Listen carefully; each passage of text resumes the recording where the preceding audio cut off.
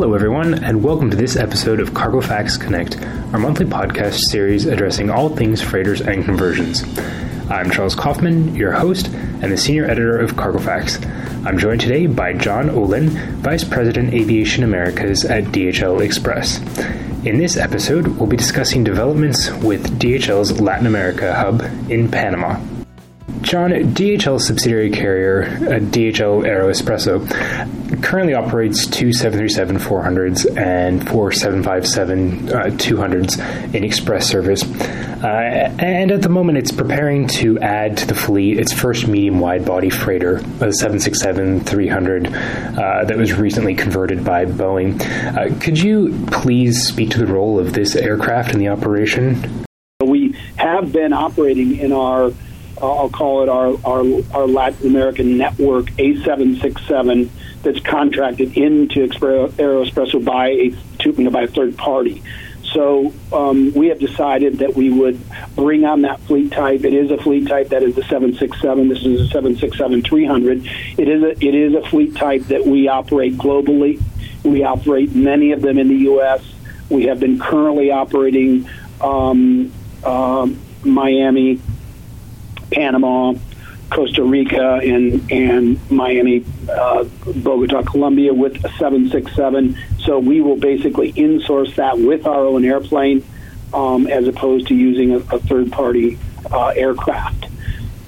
We have also ATRs that operate on other certificates in the region that also I'll call it hub in and out of Panama. So basically, Panama right now has 10 daily flights, around 50 some flights, arrivals and departures a week.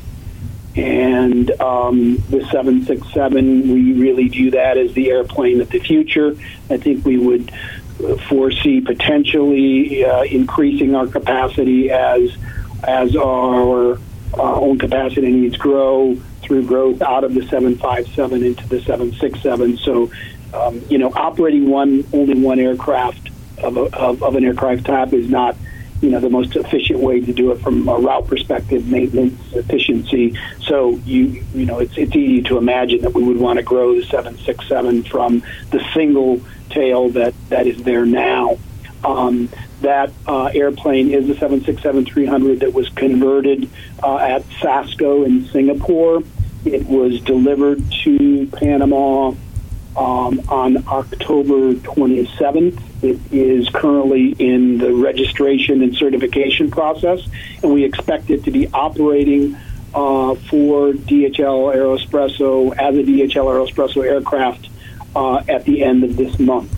And like I said, it will displace an aircraft that has been operated on the Miami-Panama route by a third party. It is the first of those aircraft on our certificate, is also the first 767, as far as we know, on the certificate of any Panamanian registered air carrier. So it's a big step for us, big step for Panamanian aviation.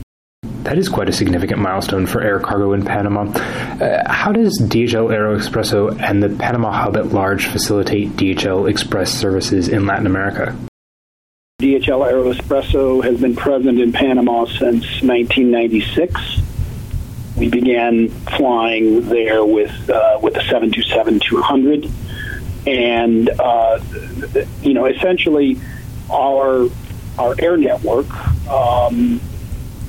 serves our core overnight express time-definite product. We also sell cargo. We have air capacity, air cargo sales, air capacity sales functions that ensure that our airplanes fly full. So we have, our point-to-point, door-to-door, time-definite overnight express product, which is the main reason we, exist as airlines, and we complement that with other, I'll call it larger, slower freight that may be door-to-door, maybe airport-to-airport, but we have that mix. And so, Panama is, a country where we provide an express service, but it's also a very, crucial logistics gateway, I would call it, for the Americas, and we we identified that early on, and it is a good or great hub location for connecting the northern part of South America, Central America, and the Caribbean with not only the rest of the Americas but the world. So it's got a critical sort of geographic and strategic logistics location, kind of being in the middle of the hemisphere. The Panama Canal is there, so there's also a great deal of sea trade there. And so it has grown as Panama has grown as a logistics center. There is also I